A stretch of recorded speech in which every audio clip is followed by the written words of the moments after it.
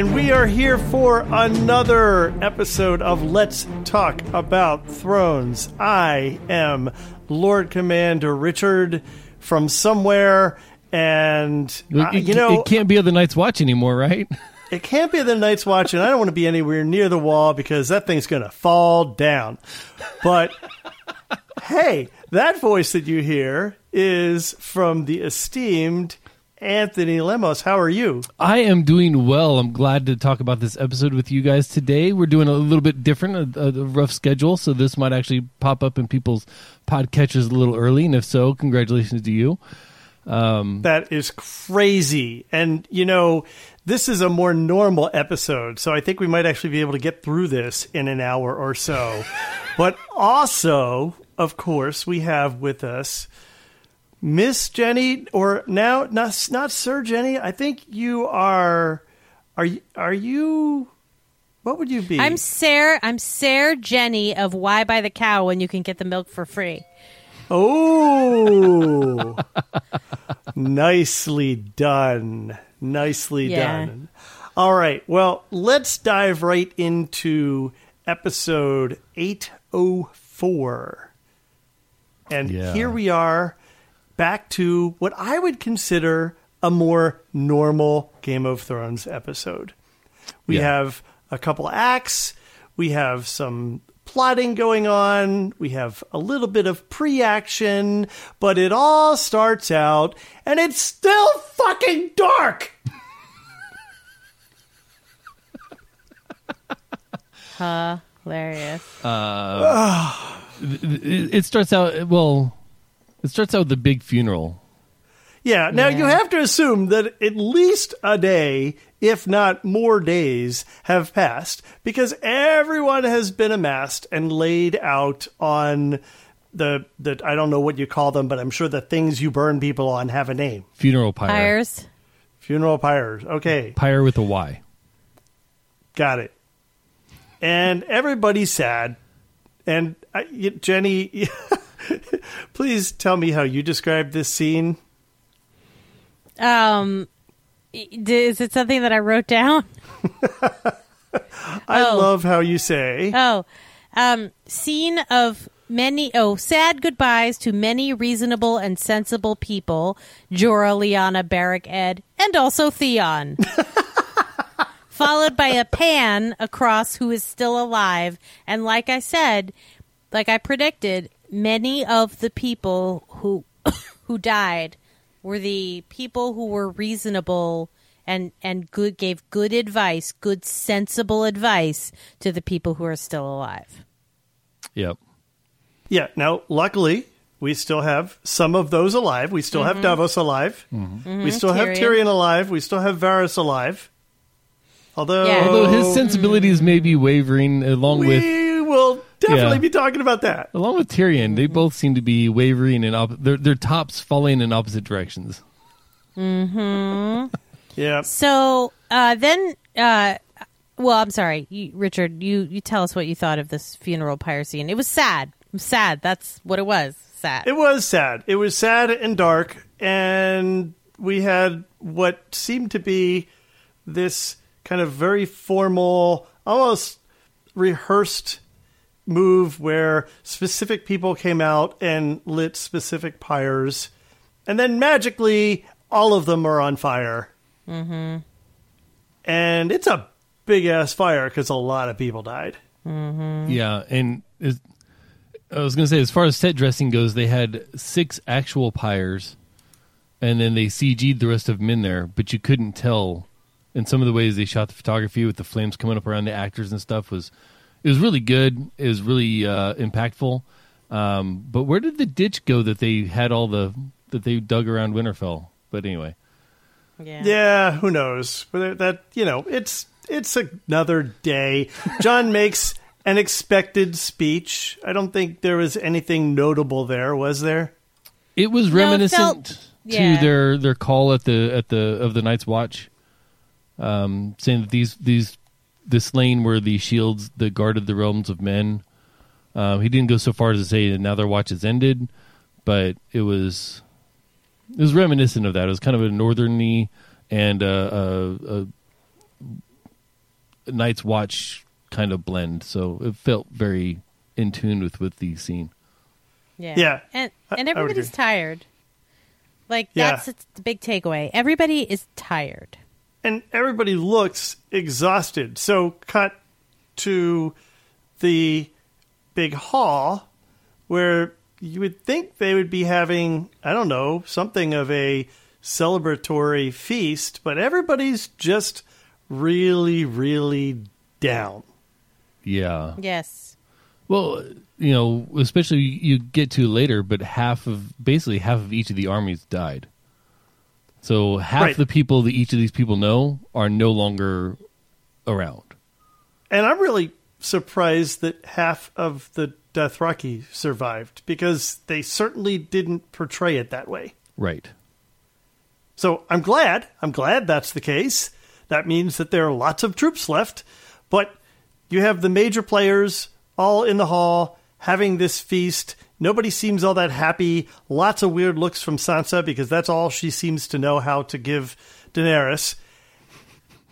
Well, that's the look of, is my brother fighting with his girlfriend? Are they fighting? Is my brother fighting with his girlfriend? That is the look that kept getting thrown around the hall, because those two should have been like, all like, we did it, I love you too, oh my God. And they're not, for reasons we know. Yeah. I like to call this the Hail the Victorious Dead scene from Return of the King, because all it needed was Bernard Hill going, Hail the Victorious Dead. And, you know, it's pretty solemn, but then Gendry's made a lord and everybody gets drunk. And this scene whips around for like a long time, doing a lot of different things.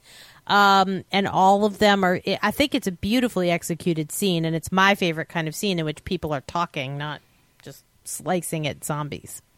Yeah, no, absolutely. We have a lot of great conversation. That's one of the things that the show is great at. It's one of the things that the actors are really good at. So I'm glad we get back to that. We have a lot of kind of awkward moments that end up being funny. We have this very strange thing with Tormund, who it is kind of just goaded to drink a horn full of whatever it was he was drinking. And I think it was him who said I don't want to throw up, or no, was it John? Someone was like, oh, I don't want to end up throwing up. Yeah, it was John. It said something about I don't know how big of a celebration throwing up is or whatever. Yeah. And this is also the scene right here where they have the mysterious cup of coffee in the background on the table. That, Right. Which I totally missed. I noticed something was weird in that scene, but I didn't see recognize what it was, and I kind of just passed it off. And then when I saw the Twitter pictures later, I was like, oh, and I went and confirmed. And of course, the great C. Robert Cargill is the tweet that I saw, and it had it perfectly framed that there's basically a Starbucks cup sitting in front of Danny where John was. Yeah, God. we have a little bit of a glitch there. Yeah, a little. And of course, They his couldn't get quote that was, out, though? Nobody noticed? Yeah, of course, his quote was that this is proof that Right. that Game of Thrones is actually a post-apocalyptic story. No, what I liked is that this was proof that Westeros is actually part of Westworld. I like that, too. The music is getting so similar that I'm just like, yep. So I want to do just a quick whip around, and Yeah, we can yeah, point do out it. any highlights. But basically it goes Jaime and Brienne, Davos and Tyrion and Bran, which that's an important scene where that you hear the last of the Starks, and Bran's like, I'm not a Lord of Winterfell. Mostly I live in the past. Which, you know, again, you want to foreshadow this more? Like, this has got to come up. You don't just let Bran live in the past. You got to go see Bran in the past. There's a lot of awkward looks. Then two drunk lions play I Never with a tall blonde. Everyone is like around Jon, who's clearly the popular kid who just won the football game, even though, you know, his sister did, but she's not there. Dany is not happy. Varys notices, and she's getting that, like, her father face. Tormund loses the game of Brienne. And Tyrion has this great moment where he just is like, Tormund's like going to go after him. And then Tyrion just like slyly fills Tormund's cup and is like, don't even think about it. Yep. So he brother blocked for Jaime. That is sort of like, and then there's this like, Tormund is so sad and he loses and then he immediately finds someone else. Yep. And then there's this one scene, and I had a little bit of trouble with this little scene lit, which was Sansa and the Hound. And I understood the intention of it. And it's one thing for Bran Stark to be like, everything you did is okay because it led me where I am today. We've heard that beat twice in this season. I didn't fucking like it from Sansa. I really didn't, because Sansa has endured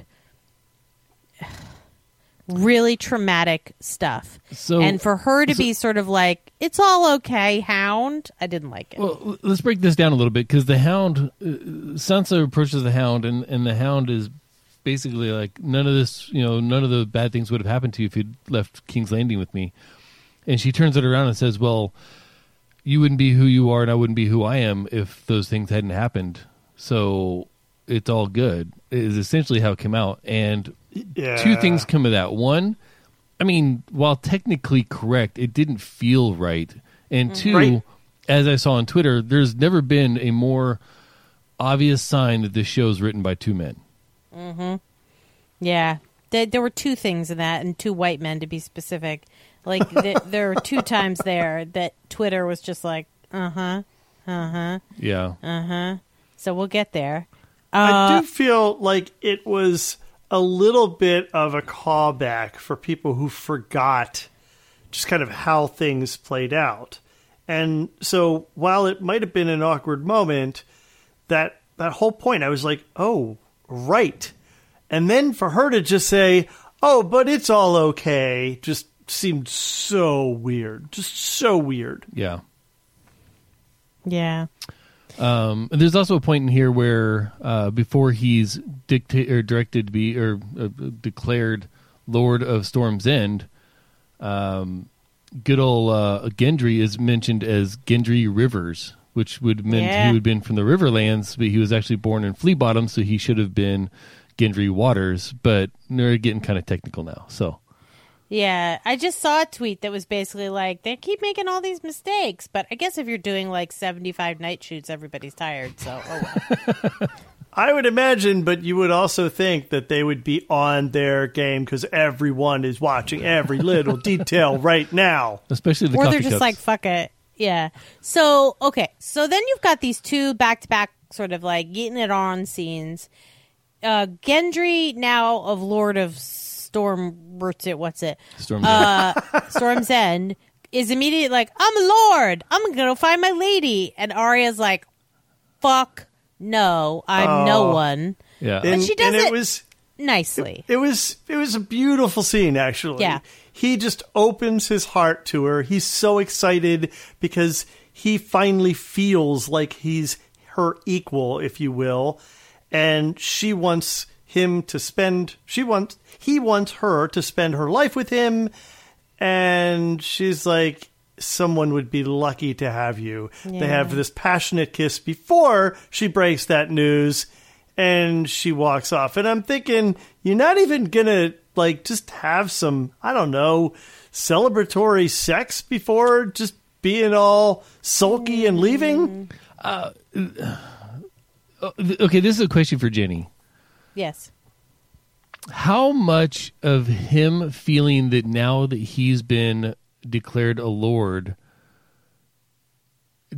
plays into Arya's lack of desire for him? Because it seemed like the way he presented it, well, he's saying, well, the last thing that we had to hold us apart was the fact that you're a lady and I'm not a lord, and now that I'm a lord, we can be together. And in my mind, Arya that was almost like a turnoff for Arya, like, oh, well, you think that's what was keeping us apart? Well, now it's over. Like, I think it's just that she was on a mission, you know? Like, she's just still got her mission. And she's not really... I think she went in for the experience, and I think she really does care for Gendry. But I think that she knows her future is not with him. I mean, for all we know, the moment that she's done with her little list, Jock and Hakar is going to show up and drag her by her hair back to the House of Faces or whatever. The House of Black and White. I'm so stupid. I'm so stupid. I forgot she's still on her list. Yes, Yeah. she still has names on our list. So it really is more about, like, I can't be somebody's lady. Also, she's not a lady. She's not some man or wife. She's a stone cold assassin. Right. Yeah. All right. Well, so let's go to a warmer scene. Yeah. Oh, God. I mean, like, imagine if you were a guy and you'd only ever fucked your sister. And so you'd never really had to seduce her because you've known her since the moment you existed. How bad at bedside seduction would you be? And the answer is this scene. Really, really bad. Yeah. Really bad. So Just really uncool. Oh, it's so hot in here. I need to take off some clothes. Yeah. So Here. I was an awkward teen, and even I mastered the single snap bra removal. Yeah. And it was clear that Jamie had never had to learn any finesse ever about anything in this scene. He had never been that struggling teen boy hoping to get the girl. Like, Yeah. It's crazy. It's crazy how awkward they portrayed him. He didn't even look good in this scene. He looked all disheveled and just the whole thing was so bizarre. Yep. And I love that she's just like, "Oh, come on, I'll do it for you." But then she and didn't realize she didn't know how to do it either. Right. And not even thinking of anything of it. So he starts undoing her, whatever you call it. It's not a blouse. And she's like, "What are you doing?" And I so mean, it if you think begins. about it, if you talk about having sex with people you're not related to, I guess he's a virgin too. Right. It was exactly like two virgins on prom night. Like they couldn't figure it out. That goes where? Yeah. Aw. So anyway, I thought it was adorable. I thought it was really cool that they finally had their moment together. But as all good things in Game of Thrones, we don't let that last. You know, they have a moment, they have a scene, and then you think that they're going to have more of them because he decides later that he's going to stay behind and stay with her. But, yeah, we'll talk about that in a little bit. Yep. Yeah. Hey, we had this awesome scene with Jon and Dany. Where Yes. Dany gives Jon an ultimatum. Mm-hmm. You want to be with me? You want to be with me? Then you got to keep your mouth shut. Yeah. Which lasts about 2.3 seconds. which is a theme in this episode. If I was going to name the theme, it'd be 2.3 seconds. That'd be the theme of this episode because everything lasts exactly 2.3 seconds. Everybody's gloomy in the hall. 2.3 seconds later, everybody's happy and laughing and getting drunk. And then 2.3 seconds later, Dany's storming off in anger. Mm-hmm. And Jon and Brienne, their relationship lasts 2.3 seconds. You mean Jamie and Brienne? Yeah.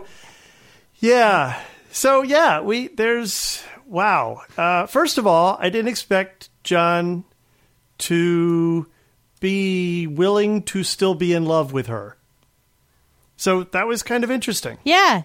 He does not seem to be as bothered by the auntie thing as we all suspected. Yeah. I really got the feeling that they're both disturbed more about his lineage than about his familial distance. Like it's more about this conflict between Dany's right to the throne and Jon's right to the throne, or Dany's claim to the throne and Jon's right to the throne, than it is about this auntie-nephew relationship. Absolutely, because they have a moment of passion and then they kind of pull away and they have still this more discussion, and it's like, oh, okay, well, you need to shut up or this can't happen. He's like, but I want this to happen. Yeah, well, you know how to make that happen. Keep your mouth shut. Yeah. And she has a good point, right? Her point plays out exactly. Her point is, if you tell anyone, then people will find out and you will be forced to take the throne. He's like, I don't want the throne. I bend my knee to you. I know, but they will force you to take the throne because it is yours. But that's not what I want. I will always... So, and sure enough, we'll end up having that conversation. Oh, right. Next. Yeah. Where they talk in the Godswood, and it took me a while to realize, oh, it's all the remaining Starks. Mm-hmm. Last of the Starks. Having a discussion at the tree, and they're like, oh, well, you're a Stark. And he's like, well... And Bran looks at him and says, it's your choice to make. Which isn't, because once you say it's your choice to make, everybody's like, what choice? What are you talking about? What's going on? Yeah. So that's not really a choice. That's a words you say out loud. No, we did skip over the little battle plan scene, which precursed this, because, Danny's like, well, we're going to do this, and Sansa wants to do something else, and Jon has to, be the deciding factor. Well, I'm going to support Danny. And then everybody goes to leave after that, and that's when Arya steps in front of Jon, and they're like, we need to talk. So they already knew something was going on, something was up, and now it kind of comes to a head at the Godswood, and Jon, being the honorable person he is, because we know how well that fares for people in this world, has to tell them the truth about his lineage, because he owes them that for whatever reason. Like, it's just... I mean, I think that the lesson that he and Sansa learned in season 7 was just share all the information. So I do think that he did make the right choice, but it is going to burn his ass in the end. And also, like, Arya, what I found so interesting about this scene was that Arya basically was like, Jon made the right decision, lay off. Like she is the shifting point in the triangle here. Mm-hmm. Mm-hmm. I thought that was interesting. Wait, did we talk about the whole strategy scene, or did we just kind of skippy? No, we ended up kind of skipping it because it was interspersed with stuff. So let's go back to that a little bit. Because I thought this was so interesting, because you really are getting in this scene where Grey Worm is basically like, half are gone, right? And then you get Sansa basically saying, like, look, everybody needs a break. You can't just ride out for Minas Tirith without a break. And yes, I said that on purpose, because this whole thing is just Return of the King at this point. And then Danny's like, are you really going to stiff on your bill? And Jon's like, no, she's going to pay the bill. And, it's a really interesting scene of two leaders. And if... I hate to say it, but for the rest of this episode, if anyone had listened to Sansa, like, things might be different. Yeah. Anyway, that's the rift that leads them to the Godswood. Yes. And I think the Godswood scene is really interesting, because this is probably the last time you're going to see all these kids together. That's a really good point. Yep. Mm-hmm. Yeah, because they all head kind of different directions. Bran is doing his I need to live in the past, and so he's not physically going anywhere, but he's mentally already half checked out anyway. Yeah. And Sansa is going to stay in the north. Arya heads off her direction, which we'll get to in a little bit, and then Jon is going to head to Dragonstone with Dany. Mm-hmm. What's amazing to me is that we had a very similar discussion either in the first or second episode, where, Anthony, you pointed out how of all these people in this scene, many of them are never going to see each other again. Mm-hmm.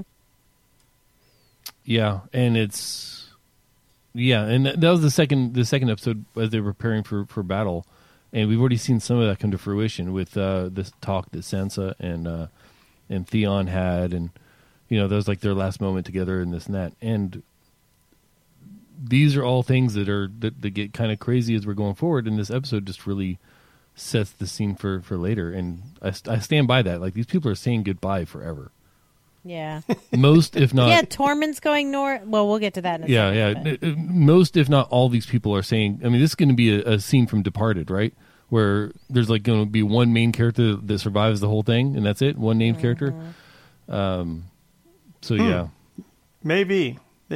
All right. Well, we do have a greeting. We get to see someone we haven't seen in a long time.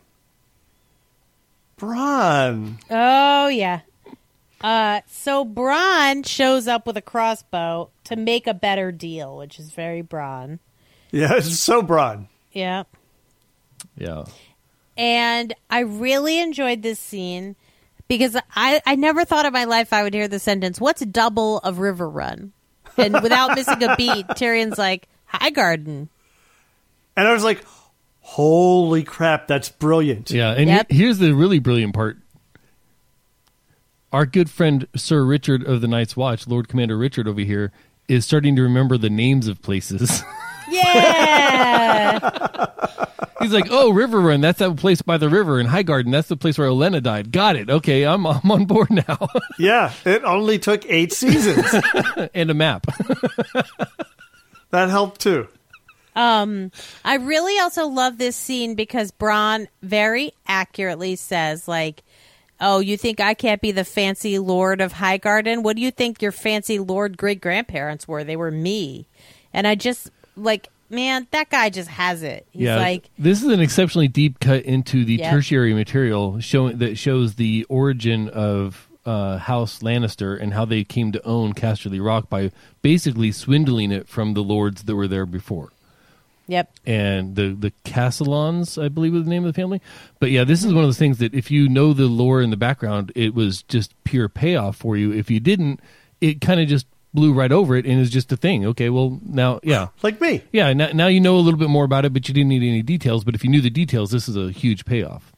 Yep. Okay, so a crazy theory from, believe it or not, me on this one.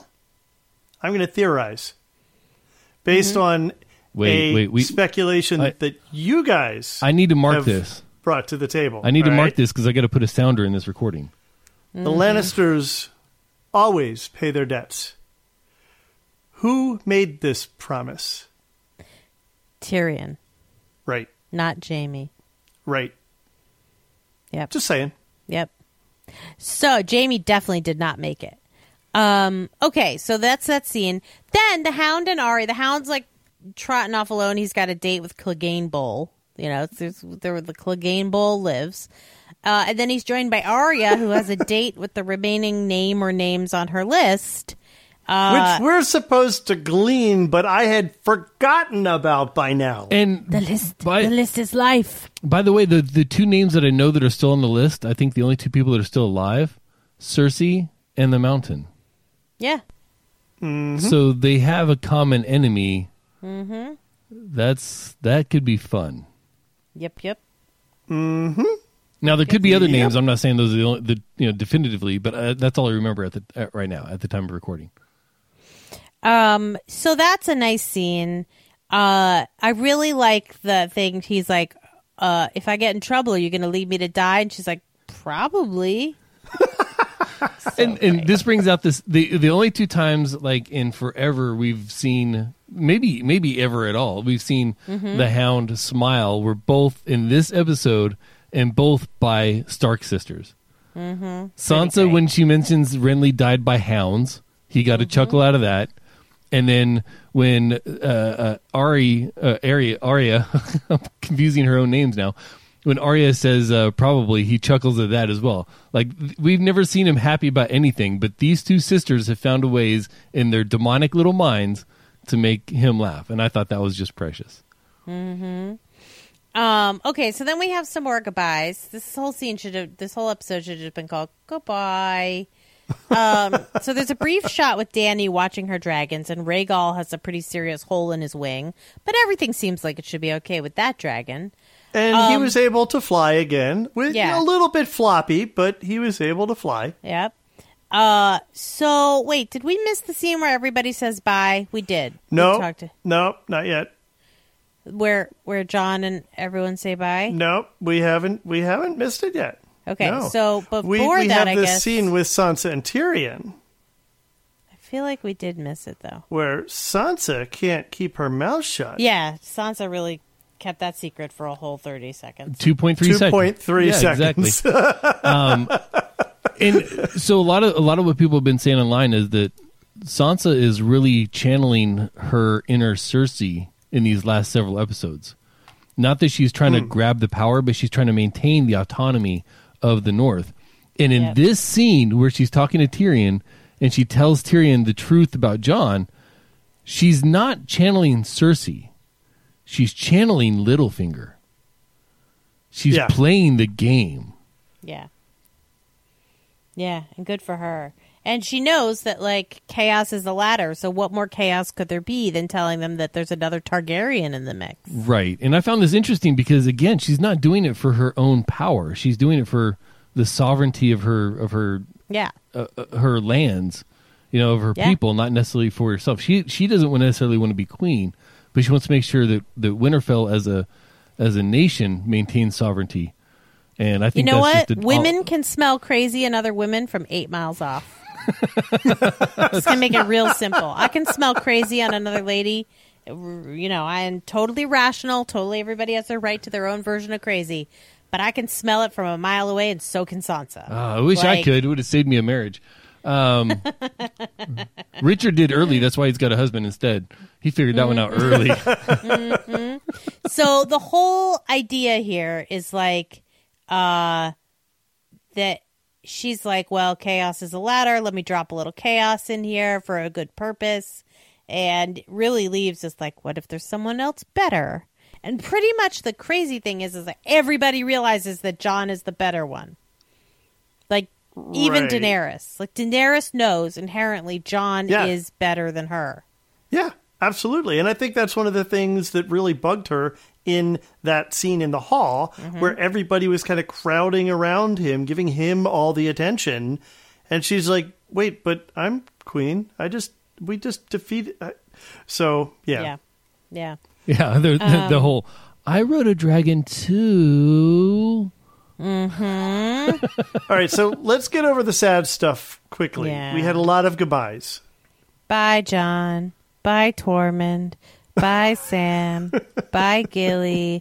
Bye, Ghost, who I've known since you were born, but I just sent you to live with your foster father. Yeah. Yeah, I don't really know that I understand that one. And then, of course, we have this almost ridiculously staged scene as Jon and Davos ride out of Winterfell, and the four of them that he just said goodbye to all stand at the door in a pose that could be a promotional picture for the show.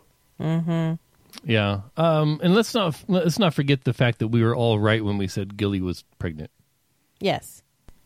Yeah. Because that was... Well, I'm thinking maybe the actress is too, because they weren't hiding it all that well a while ago. No. It's just been, it is known, Jon Snow. Yeah, it is known. Okay, so then we have the first of two scenes that I will say felt just a smidgy repetitive, even though I like them. But they did a mortal sin of basically conveying the same information twice, which is really not a good TV thing to do.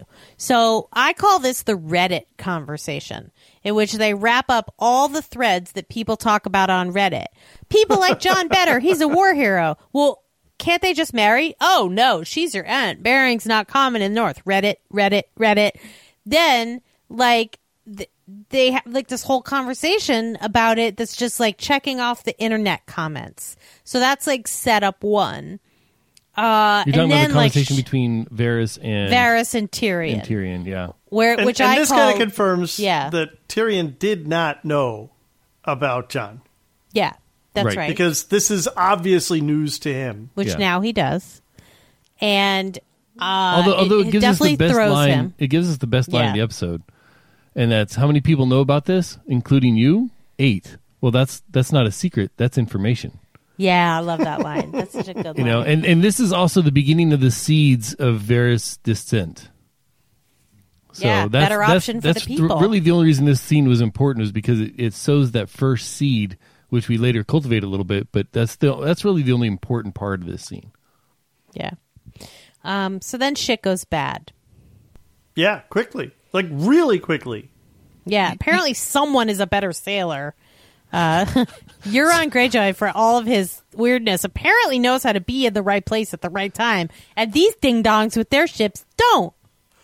Right. And that's exactly how it came off. We're watching this, and Edward's like, oh my God, I can't believe they didn't expect that. Yeah. And I'm like, every single time they are one step ahead every single time. Yeah. Here's the thing for me, though. It's not forced. Okay, so initially I saw the scene of Dany flying Drogon and watching Rhaegal and looking at him admirably, like, oh, he's doing so good. He's recovering so well. And in my mind, I was like, that's foreshadowing something's going to happen to Rhaegal. And then then he gets shot 3 times and starts to fall. And I was like, that wasn't foreshadowing. That was a lead-in.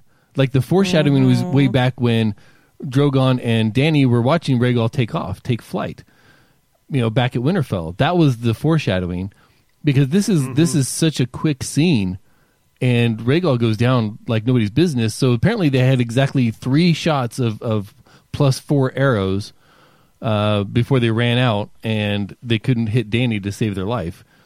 Well, no, they had plenty of arrows. They just didn't seem to... Well, so first of all, they redirected them to ships. Right.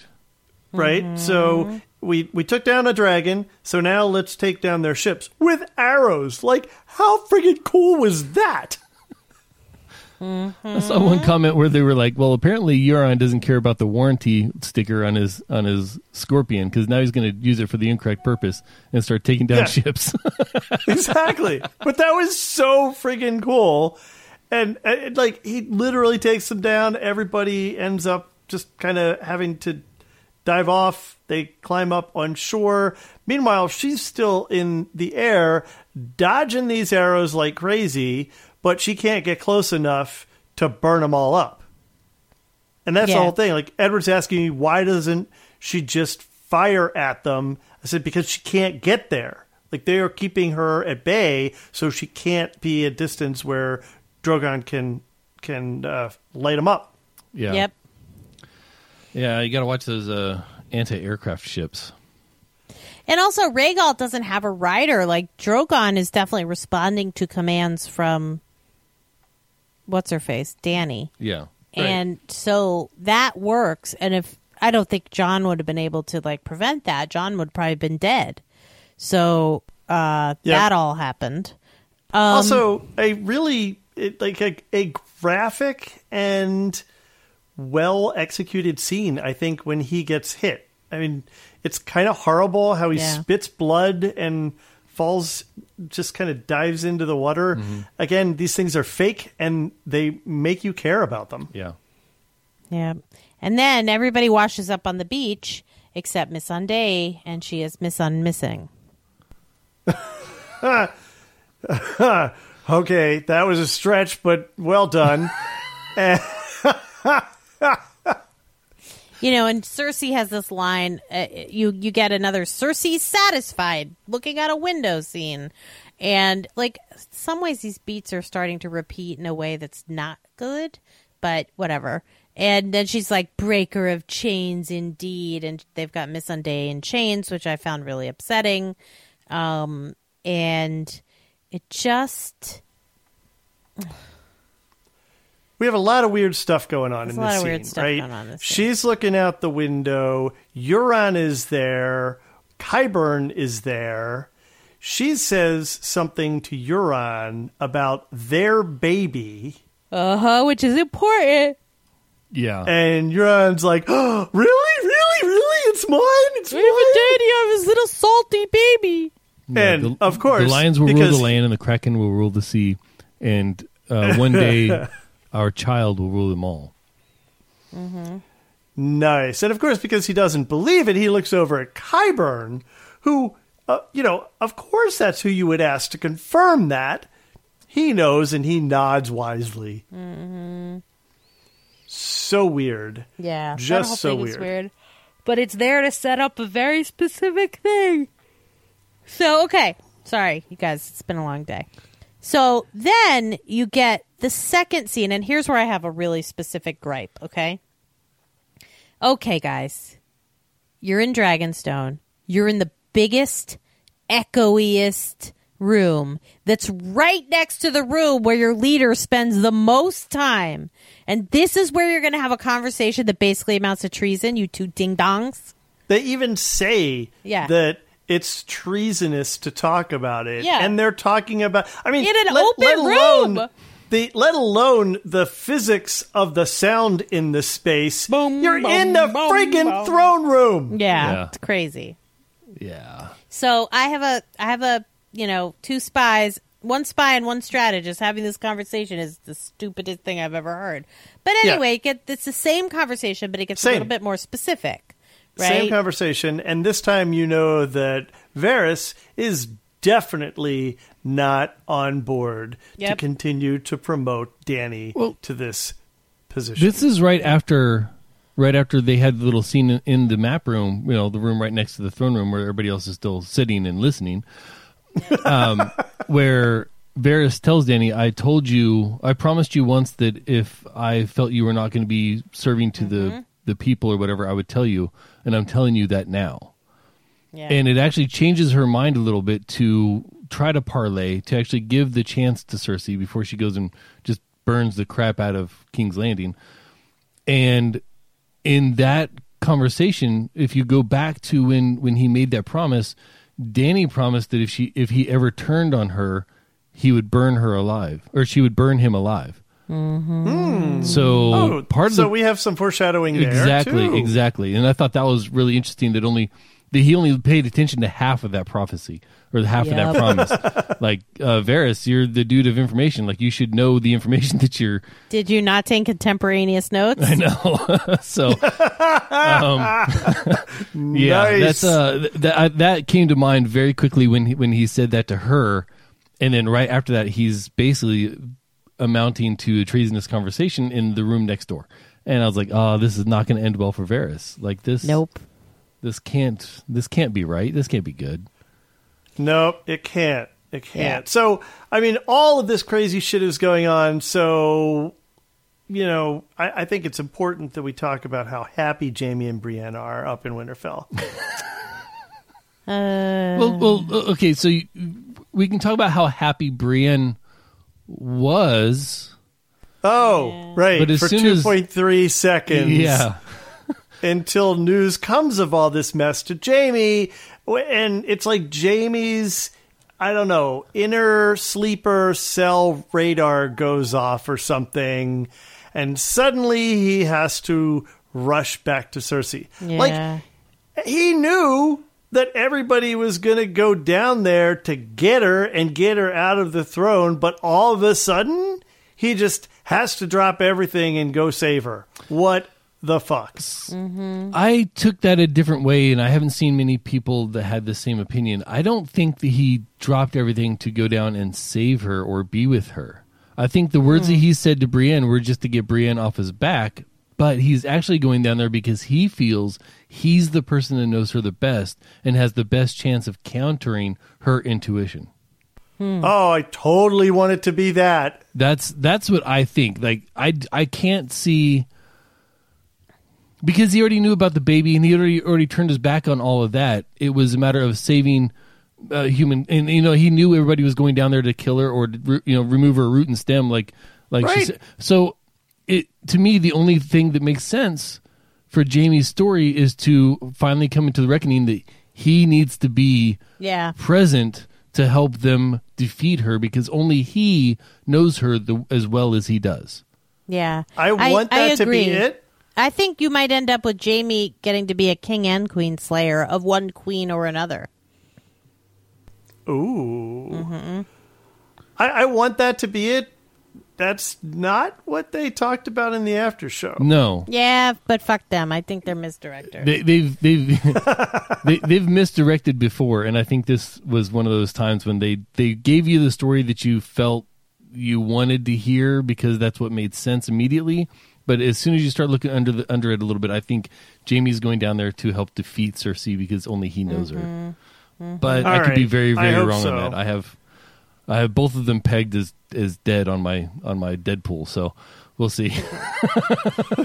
So then, I don't love seeing Brienne crying in the courtyard over a guy, but I do like to interpret that she was crying over, I think, what she thought is his lost chance at honor, and not like, you love me, because I don't think that's very her.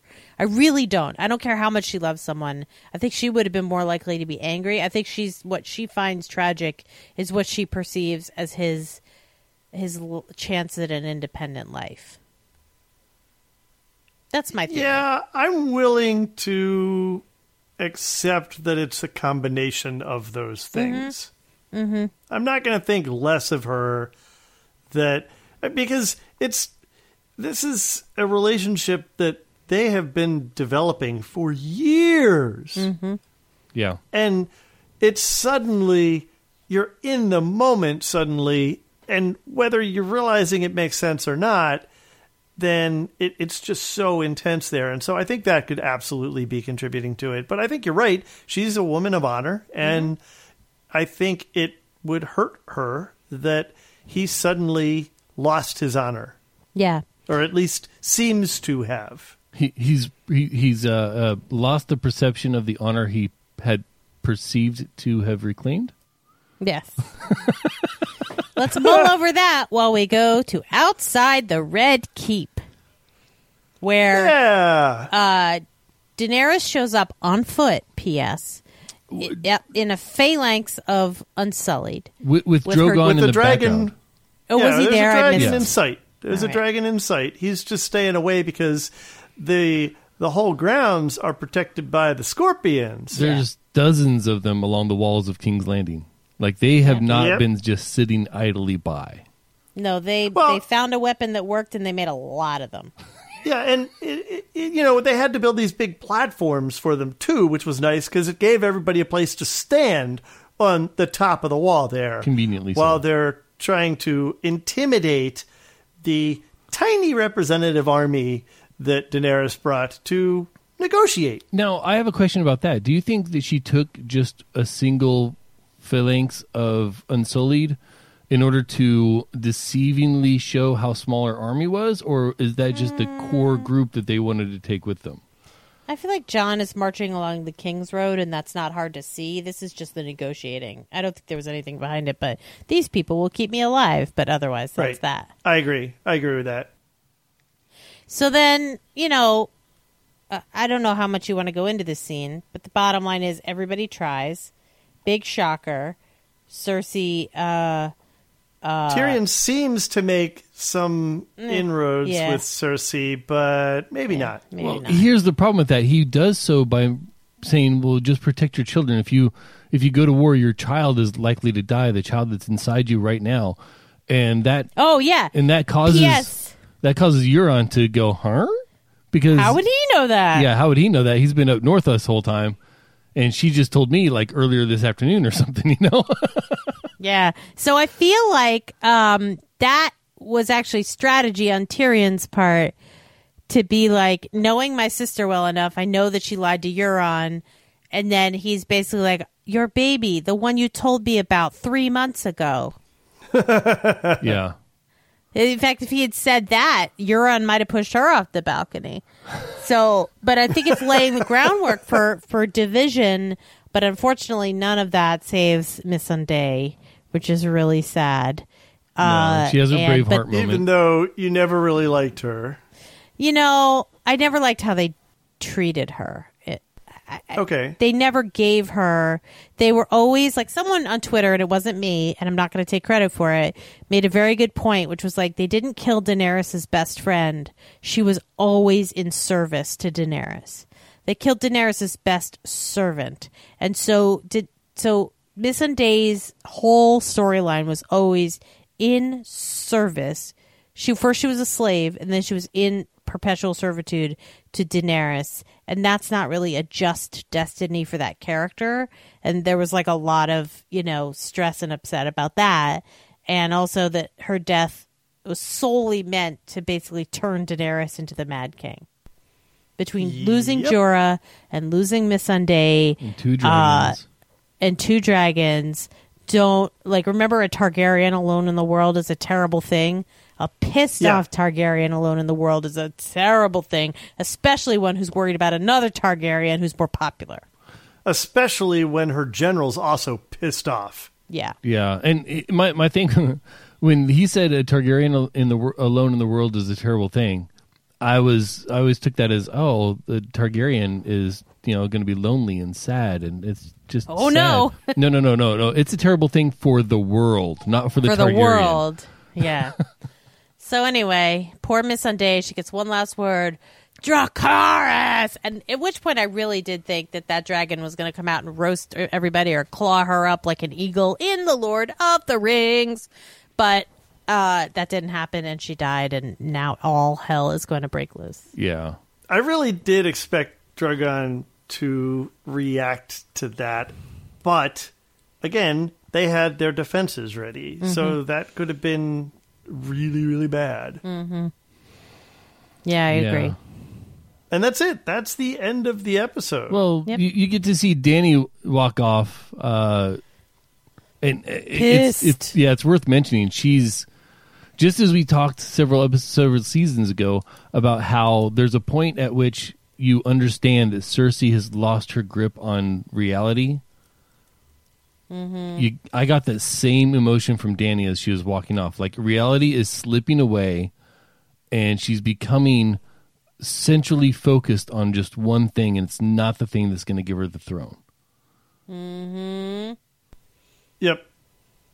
Yeah, Yep. that's not going to end well. Oh, but there's good news, which you reminded me of earlier. There's someone else that's going to come in and kill this one, too.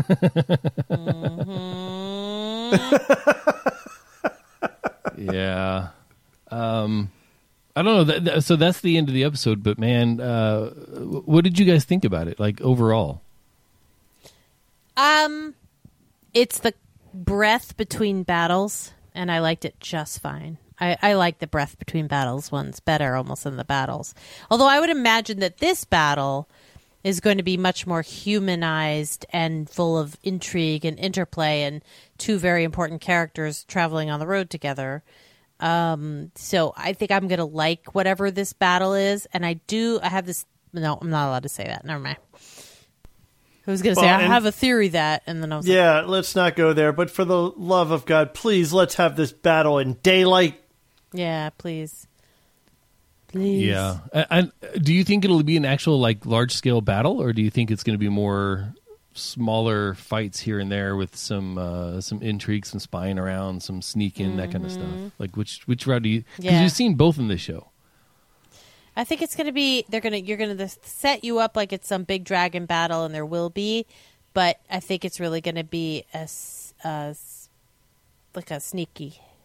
Yep. double crossy blurpity derpity. I would agree with that. Okay. So, And finally, We'll see. My last question, do you think we will see Kavara? Who I don't know what you're talking about. is that? Ashara Dane? That is the other red priestess, the one that Right, the hot one. yeah, the Varys and Tyrion spoke to in Marine. Why? Yeah. Why would we see her? Why is that relevant? Well, I'm still waiting for Rescue from Without. I just it's because they mention it during the show that the God of Light hasn't what has he done now? Because now that we've beat the Night King, where's the God of Light at now? And I just it wouldn't strike me as odd to suddenly see something along those lines happen in this show, because as of now the only mysticism left is Bran and Drogon. So Okay. All right. Yeah. So how about how did you feel about this, Anthony? I didn't like it. Like, overall, were you happy with the episode? Unhappy with the I episode? didn't like it. I like that the stories went forward, and if you cut like half of the episode away, I would have been pretty happy with it. But some of the things really just the scene with Bronn, Jaime, and Tyrion, I thought that seemed very rushed. I think it could have been done a lot better, and I didn't really like the flow of it. Although everyone that I know loved that scene, I didn't. I thought it felt like an early draft of that conversation to me. And the fact that some of the things, like, you try to suspend your disbelief in things, but how is Dany flying on a dragon and can't see a fleet of ships hiding behind a rock? Right, Yeah. that is right from that height, right? Yeah. That's a really good point, because the vantage point that we had from the camera, they were hidden behind like a rock structure. Yeah. But from that height, she should have been able to see that. And I think that was Edward's point when we were watching, is how can she be that stupid? Right. Like, she should have seen that. Especially going back to Dragonstone, where she's going to go back to because it's an impenetrable fortress and it's her home. It's where she was Y'all born. ever get the sense that Dany's only good at thinking about herself and maybe not so hot on military strategy? Y'all ever I get that? think this is a recurring theme. Y'all ever get that sense? Right, but I mean, even in Westeros, you got even in Essos and Westeros, you got to have. Oh, hey, I've got great perspective from 7,000 8,000 feet. I'm the only Air Force. Right, I'm the Air Force. I should look around. Yeah, like be your own scout, or send one of the dragons out to Recon. scout for you, and it just that part of it really got me. And then, like I said, the conversation with Bronn, it just felt rushed. It didn't feel like a final draft of what we expected these characters. But especially having a Bronn Tyrion conversation that didn't have me practically pissing myself. Yeah, it didn't totally. seem quite right. But other than that, I mean, the story progression I thought was fine. I didn't necessarily care for the execution. Yeah. Yeah. Or Yeah. the execution. Well, yeah, my cinnamon apple is now gone out of this thing, and I don't know what to do with myself. So, Okay. I was actually surprised that we got down to King's Landing. It's just like, boom, suddenly we're down there. Well, Richard, And you're they it felt like they squeezed it in. you're in the end game now. Well, right. So that's the thing, right? Like, they have 2 episodes left. They Yeah. have 3 hours to wrap this up. Yep. And I've said this before, I'm going to be really pissed if this whole thing feels like an episode of Star Trek where everything gets fixed in the last 5 minutes. Mm-hmm. So we'll have to see how that plays out. yeah. Yeah. All right. So I think that's going to wrap it for us for this episode. So, Jenny, where can people find you and all the cool stuff that you're up to? Because I know there's a lot of it. Running around Generally- New York City. Yeah, running around New York City and sometimes just on the floor crying. But Twitter, JENNIEJ23 is as good a place as any to find me. And I'm super appreciative of like literally everyone in my life who's been providing me with amazing support, including these 2 gentlemen. Oh, that's really nice. I hope you're recording the crying because that makes for good shows, actually. I was in you know what? It's funny. I was in a church. How about that? Jew in a church crying during evening song. That's where I am right now. Anthony, are you hanging out in any churches these days? No, I follow along with churches the way oil and water mix together. So you got to shake me up quite a bit before I end up mixed in very well. But you can find me on Twitter at Ethan Caine, ETHANCAINE, and I link from there to all the other cool stuff that I do. All right, cool. And you can find me on Twitter at Richard Gunther, and you'll get a boatload of voices from my head on that account, as well as an occasional retweet from my dog's account, because he's adorable, and he has his own account now, of course. And speaking of its own account, the show has its own account. Let's talk about Thrones at gmail.com. Don, Sherry, Don again, Josh, Stephen, Mike, Stephen, Laundry, all the people, thank you so much for the feedback. We will get to it. We promise. In the closeout episode, but thank you so much for your emails, and we will hope to get some more for the next 2 episodes.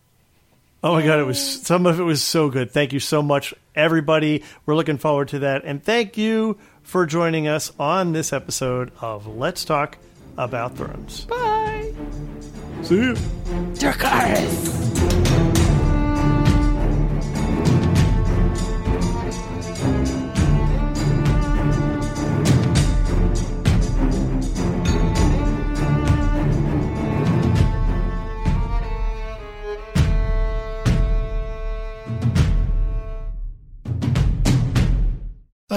RATUALMISCLY